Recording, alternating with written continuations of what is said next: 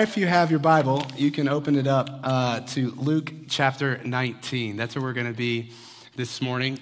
So as we said, today marks the beginning of Holy Week. And so this is the day that we commemorate Jesus' triumphal entry into Jerusalem. So as we jump into that, let me just give you a quick recap of where we've been in Luke, because we're coming towards the end and we're kind of coming towards the climax of the whole story. And there's all kinds of themes and motifs and things going on in Luke that today are going to kind of come out, all right, in our text.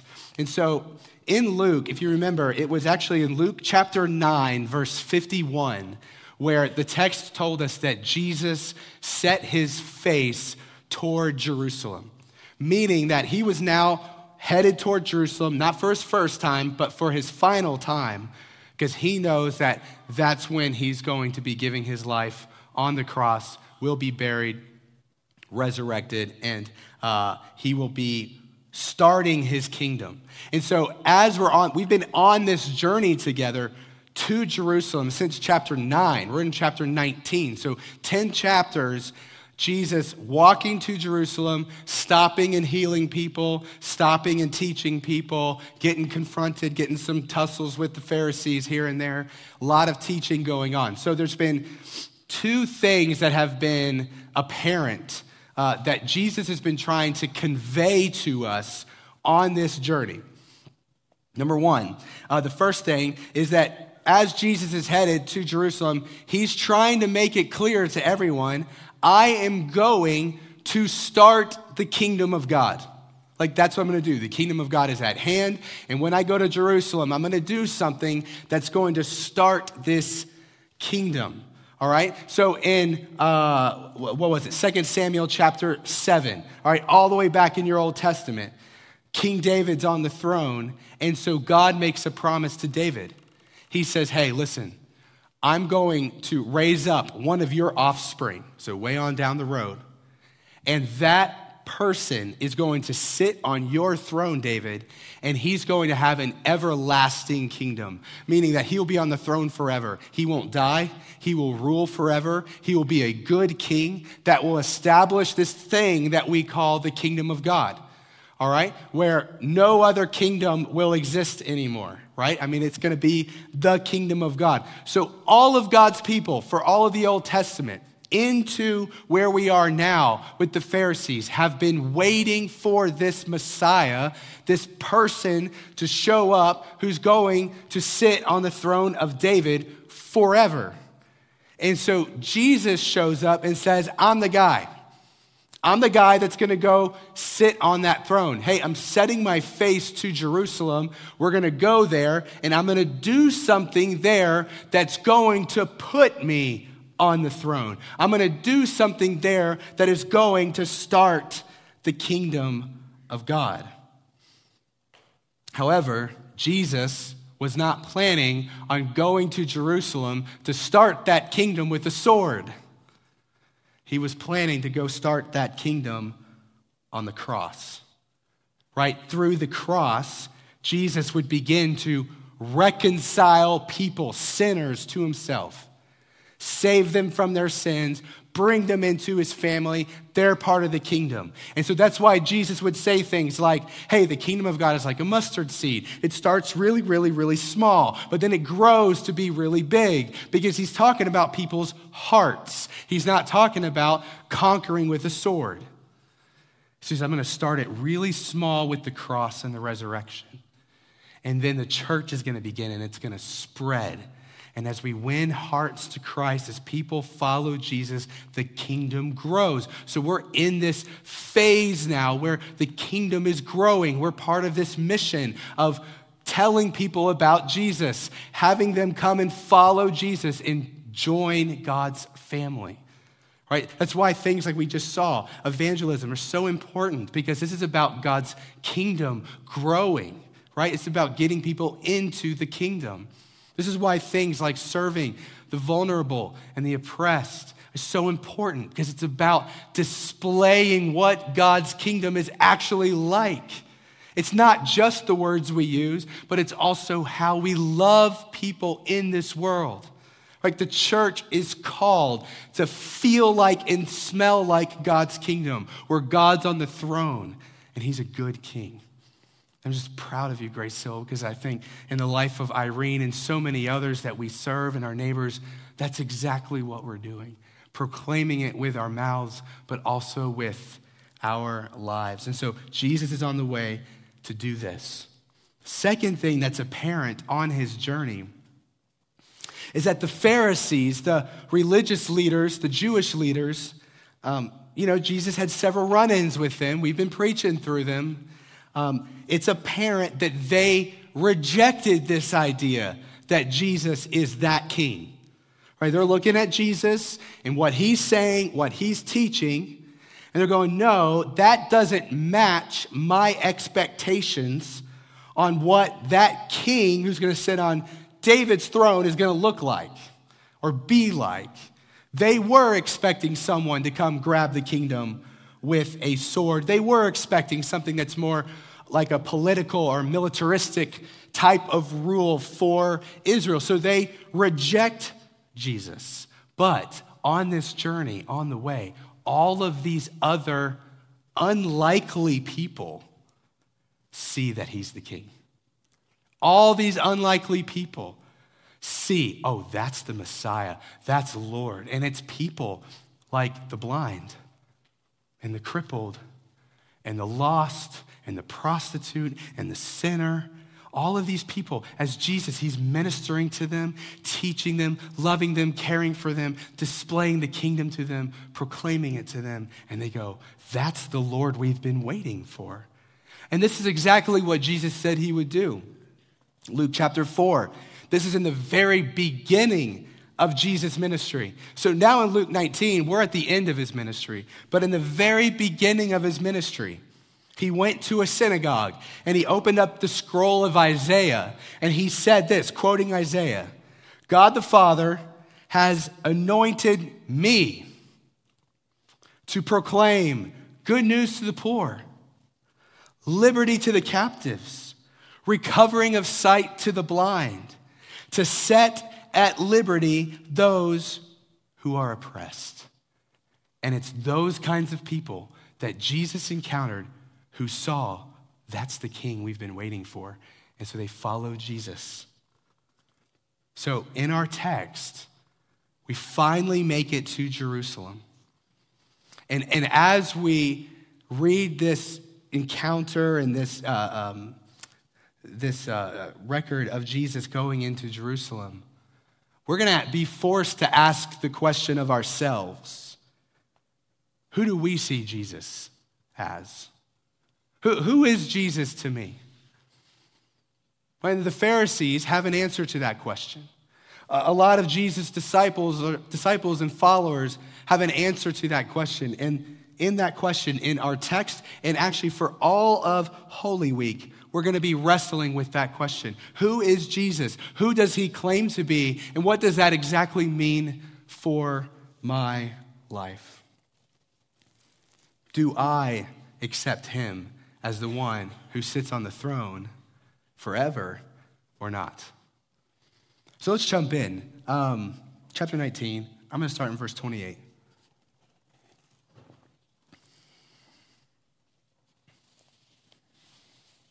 Let's go 28 to 38.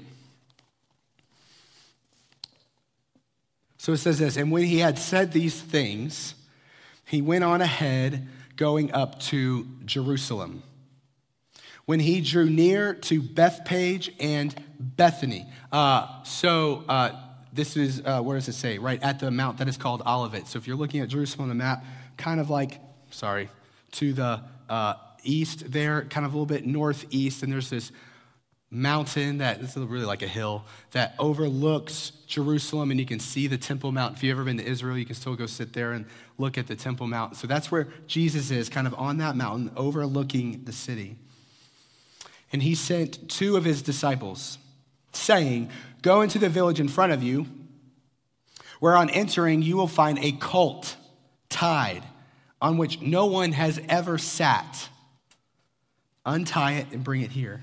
If anyone asks you, why are you untying it? You shall say, because the Lord said to. Or the Lord has need of it is what it says. But essentially, like the King of Kings, the Lord of Lords, your creator said you had to. Okay. Verse 32, so those who were sent went away and found it just as he told them. And as they were untying the colt, its owner said to them, why are you untying the colt? Hey, why are you taking the colt? And they said, the Lord has need of it. And they brought it to Jesus. That was enough. That was good. And throwing their cloaks on the colt, they set Jesus on it. And as he rode along, so he's coming into the city, right? They spread their cloaks on the road. As he was drawing near, already on the way down to the Mount of Olives, the whole multitude of his disciples began to rejoice and praise God with a loud voice for all the mighty works they had seen, saying, blessed is the King who comes in the name of the Lord. Peace in heaven and glory in the highest. We'll stop right there for just a second. The author, Luke, narrator of this story, is trying to make something very clear to us in this text. And that's this. Jesus is absolutely the Messiah. He is the King. I mean, there are a couple of things going on in here right now. Number one, he tells us about the fact that Jesus rode in on a colt, right? That's from Zechariah 9:9. That's a prophecy saying that the king would come into Jerusalem in that very way. He's making sure we see the connection. All right, the people of God are lying their cloaks on the road. That's a way to venerate a king who's passing by. He's making it clear these people see him as king. All right, and so Luke wants us to know in this text that this is the King of David, or this is the king on the throne of David. This is the Messiah that is now coming into Jerusalem.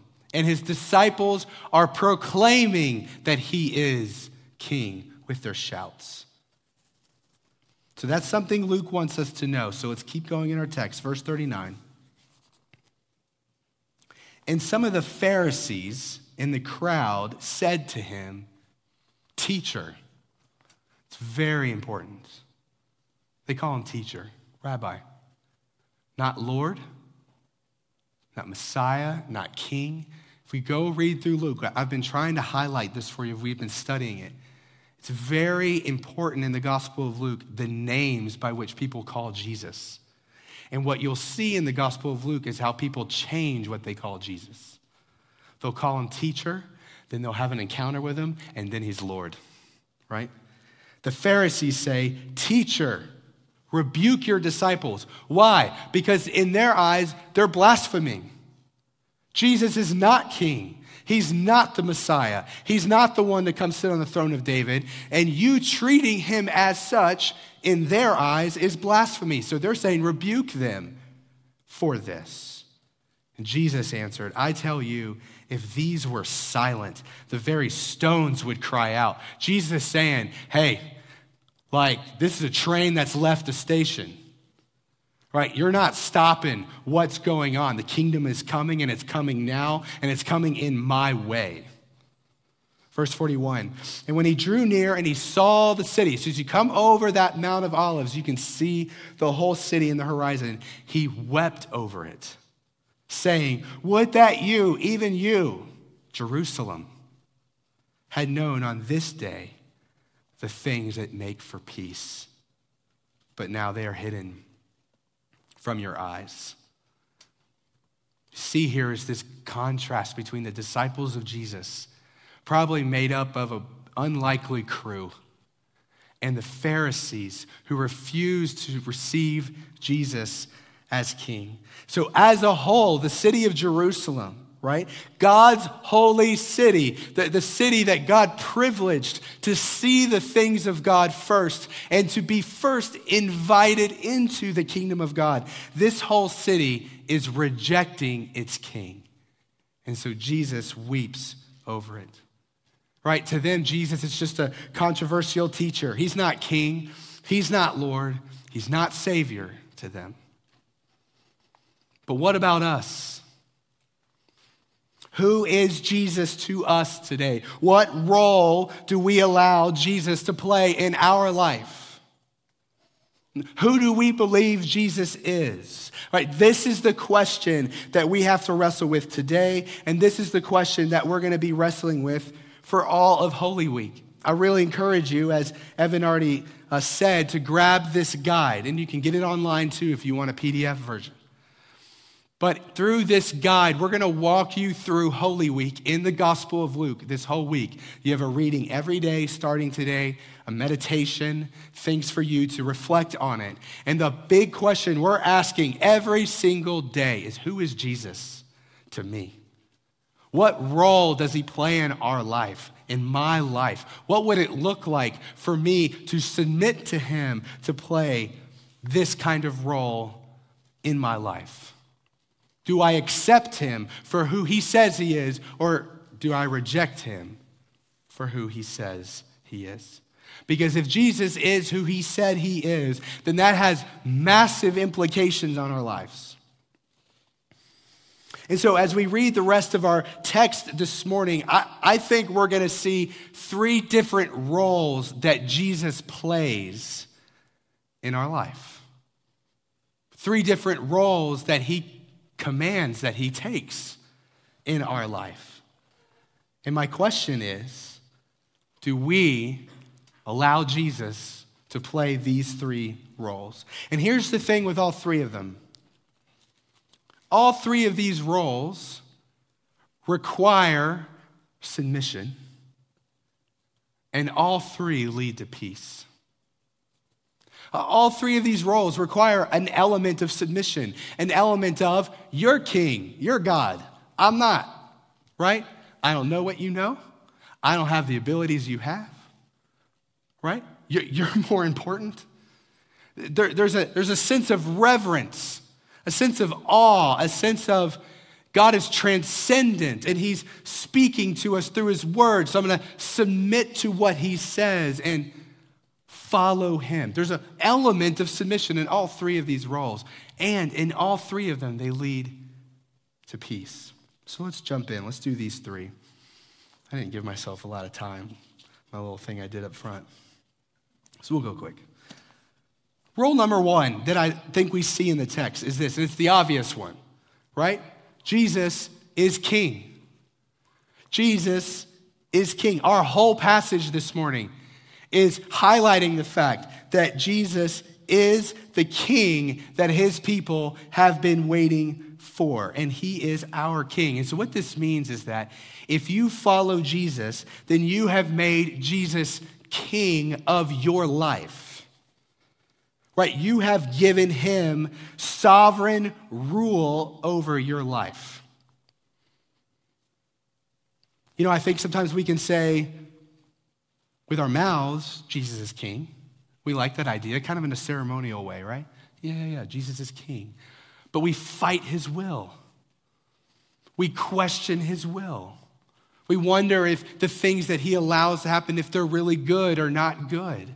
But if Jesus is king, right, there's an element of submission there, right? There's an element of going, okay, Jesus, I trust that you're going to sovereignly rule over all things better than I would sovereignly rule over all things. So I submit myself to your will. That's part of what makes Jesus king in our life. Look at our text real quick. Go to verse 41.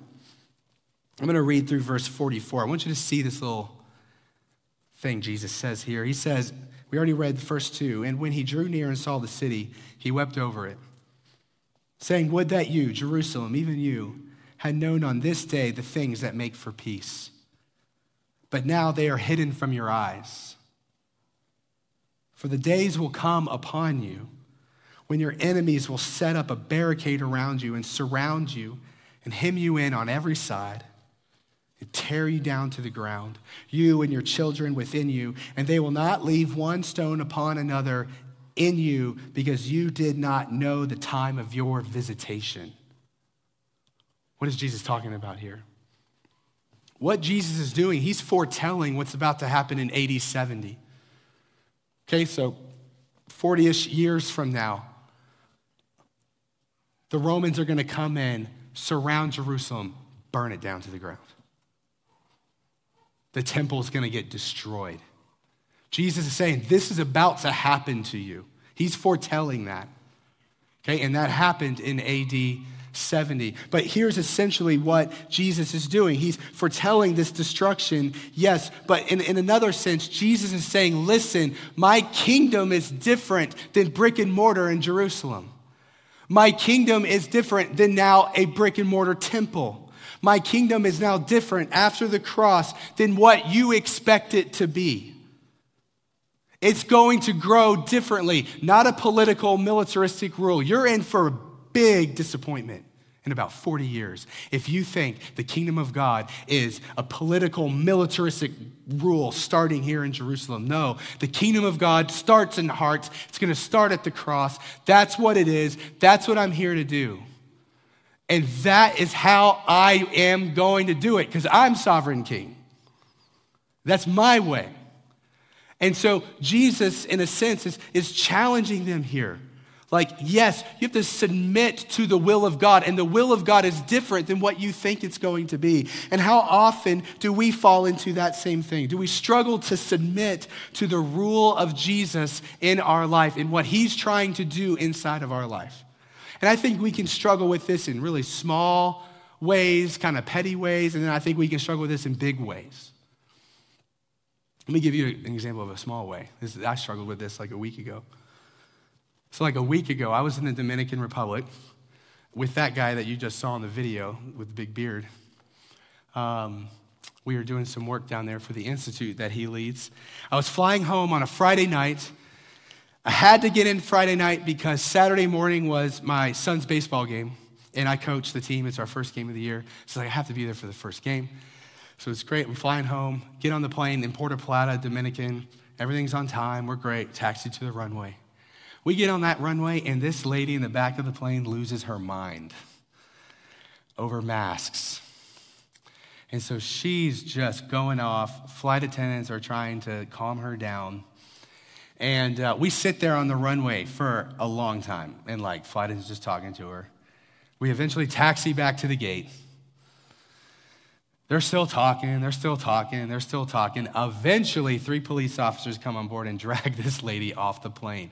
And the entire plane was live streaming this thing. I was like texting Kim at the time. I was like, you wouldn't believe this. So anyway, we take off an hour and a half late because of this lady. Everybody on that plane missed their connection. So we land in Miami, and I'm like, okay, I look in my clock. I'm like, all right. If I can hustle through customs, if I can get my bag, recheck it for my flight back to DC quick enough, I think I can make my flight. So I'm like running through to get to passport control. I get through real quick, praise God. Get to the baggage. You got to get your bag off when you're an international flight, right? To recheck it. It's kind of annoying. I don't understand why. And so I'm sitting there. I'm like, okay, if the bag comes out like immediately, I think I'm good. So I prayed, God, please, like can my bag be, doesn't have to be number 1. Could it be like 2 or 3 or 4? All right, out. That would be amazing. So, and the bags actually came pretty quick. So they start popping out. And I'm standing there. And I'm standing there. And it doesn't come out.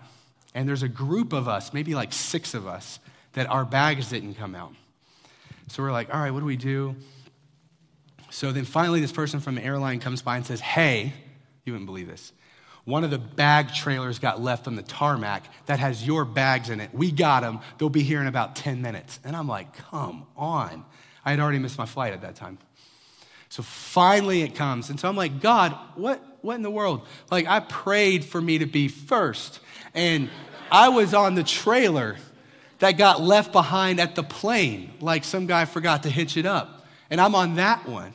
You know, and I missed my flight. And the Lord was kind because another flight to DC got delayed and I was able to get on it. So I got home in time. But I remember even in that small, petty moment of going, God, how come my will on the baggage stuff at the airport can't just bend your will a little bit? Right? Do you even hear my prayers? And I think sometimes in those small moments like that of frustration, we ask, like, God, do you care about these little moments? But I also think we struggle with it in big moments of life. When we get hard news, moments of suffering, moments of broken relationship, whatever it is, and we wonder, God, why would you give me the circumstances that I have today? And so we focus so much on changing those circumstances instead of asking God, why? Why, God, in your sovereign rule, do you have me where I am today? And how can I steward that as one of your kingdom representatives? Because what makes for peace is trusting and submitting to the sovereign rule of God, right? Jesus is king. He's bringing his kingdom. It will be here in its fullness sometime later, and we wait for that. We yearn for that. But right now, we submit to his will in his life as he guides and directs us. Jesus is king. Do we let Jesus be king in our life? That's a question we're going to wrestle with this week if you go through your holy guide. And I encourage you to do that. Rule number 2, Jesus is Lord. He's Lord in this text. Look at verses 45 to 48. So Jesus just got into Jerusalem. What's the first thing he does? He goes to the temple, verse 45, and he entered the temple and began to drive out those who sold. So other gospels have a bit fuller of a description of this. He started flipping tables. He was angry, saying to them, "It is written, my house shall be a house of prayer, but you have made it a den of robbers." And he was teaching daily in the temple. The chief priests and the scribes and the principal men of the people were seeking to destroy him, but they did not find anything they could do, for all the people were hanging on his words. Let me just give you a picture of what happened here at the temple, okay? So I want you to imagine this. In the temple, the outer courtyard is called the court of Gentiles. So this was a place that Gentiles and people who were considered unclean could come and they could observe the worship of the temple. And God made it very clear in the Old Testament, like Psalm 67, right? And other places. Hey, Israel, I'm blessing you. I chose you so that you would be a blessing to the nations, right? Revelation tells us that God's kingdom will have every tribe, tongue, and nation included into it. So God's heart is for the nations. So you have this court of the Gentiles where the nations could come and observe what happened inside the temple. He wanted the temple to be a place that displayed the character of God, the mercy of God. And so what was going on? Jesus shows up at the temple. What does he see going on in the court of Gentiles? He sees people selling animals that they could use for sacrifices, but upcharging them and profiting off of it.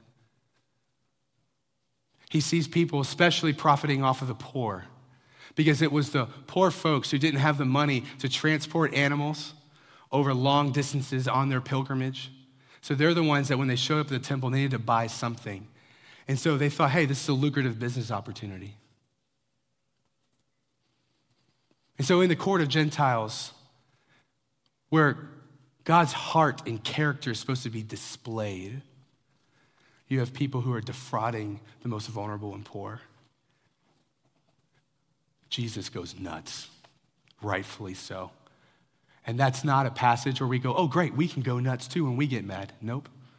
Jesus is allowed to defend his house and say, no, this will be a place that defends the character and the heart of God, especially for the poor and oppressed. Absolutely not.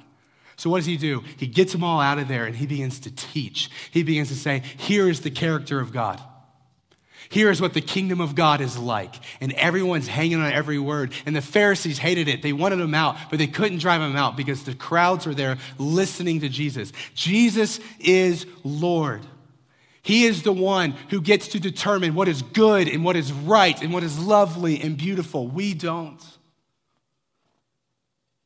And so Jesus is the one who has the authority to command us to how that we live our lives. And so Jesus has done just that, just like he did for his people. He said, hey, here's what I want to be done in the temple, and it's not what was happening. And so he put an end to it, but he gives us similar commands. I want you to display the character of God, because doesn't God call all of us temples now? with the Spirit indwelled inside of us, display the character of God to those who don't know me. Display the character of God to the nations. Display the character of God to the unclean. Display the character of God to the lost. And so that's why he commands us to do things, because he's Lord. Serve the poor. That's a command so clear in Scripture. Can't philosophize your way out of it. Serve them, right? Go after the oppressed and vulnerable. Love your neighbor. Hey, don't let crude talk come out of your mouth. Why? Because I just, I like do's and don'ts. No, because you are a temple to display the character of God. Romans 12, live peaceably with all. Be reasonable, the Scripture says. Why? I want you to display the character of God. When people see you, I want it to be like they're in the court of Gentiles and they're being drawn in, not pushed away. That's why we have these commands. Jesus is Lord and saying, I'm King, I'm Lord, and here's how we're going to display this to the world. So which also means we're going to live differently. We're going to have some different ethics. Our sexual ethics are going to be different than the world's sexual ethics. The way that we go about business, the way that we treat people when they defraud us, all of that stuff, it's going to be different than the world because we're displaying the character of God. So the question is, if we submit to Jesus as Lord, are we willing to look different in this world because we follow the commands of the Lord and not the commands of our culture? What makes for peace is living as a manifestation of the kingdom of this world, submitting to Jesus as Lord. Is he Lord of your life? Does he have that authority? Again, we're going to wrestle with that. I believe tomorrow, I think that's tomorrow's theme. Jesus is Lord. So I encourage you to spend some time on that and reflect on that tomorrow. Last thing, Nick, I promise, man, I'm going to go quick. Nick, if you guys want, y'all can come on up.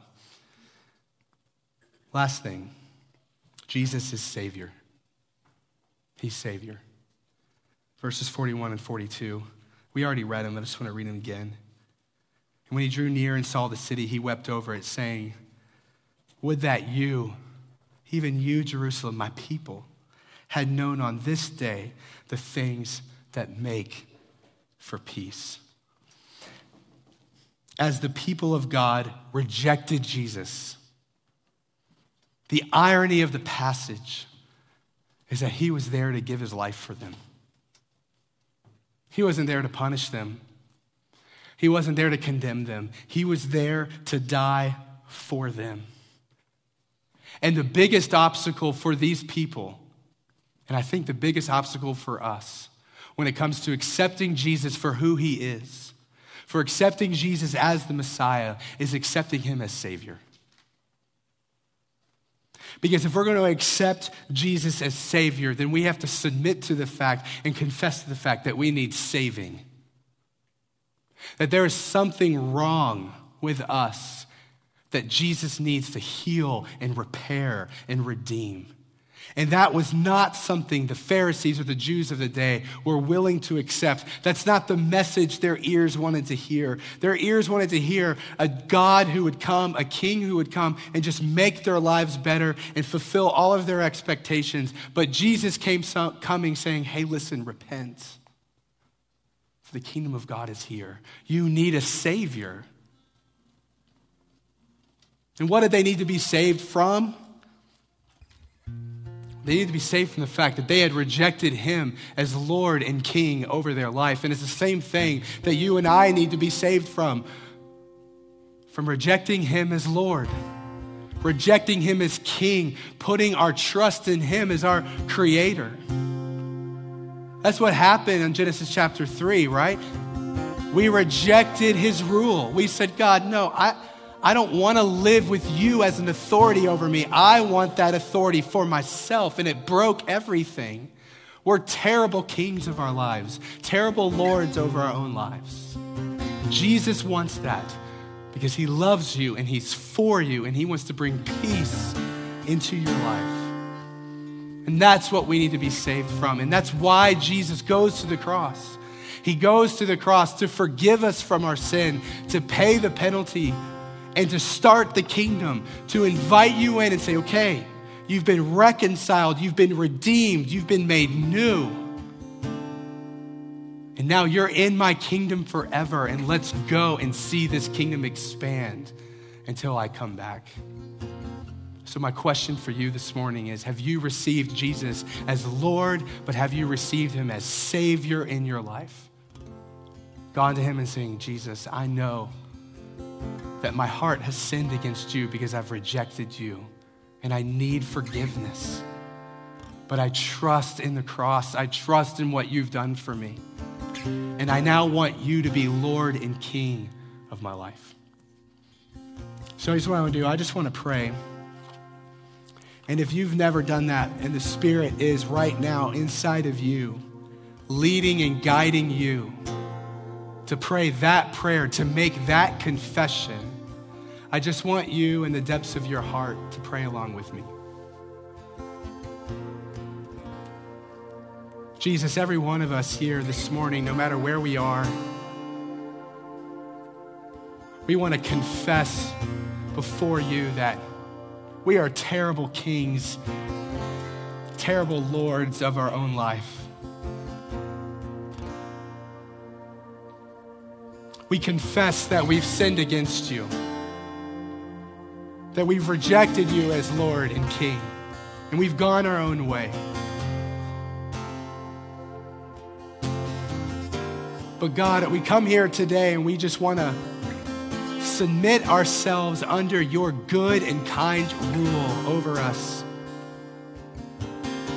We want to ask for your forgiveness. We trust in the cross of Jesus Christ, that that's where the kingdom started. That on the cross, Jesus paid for all of my sin. And I didn't deserve it.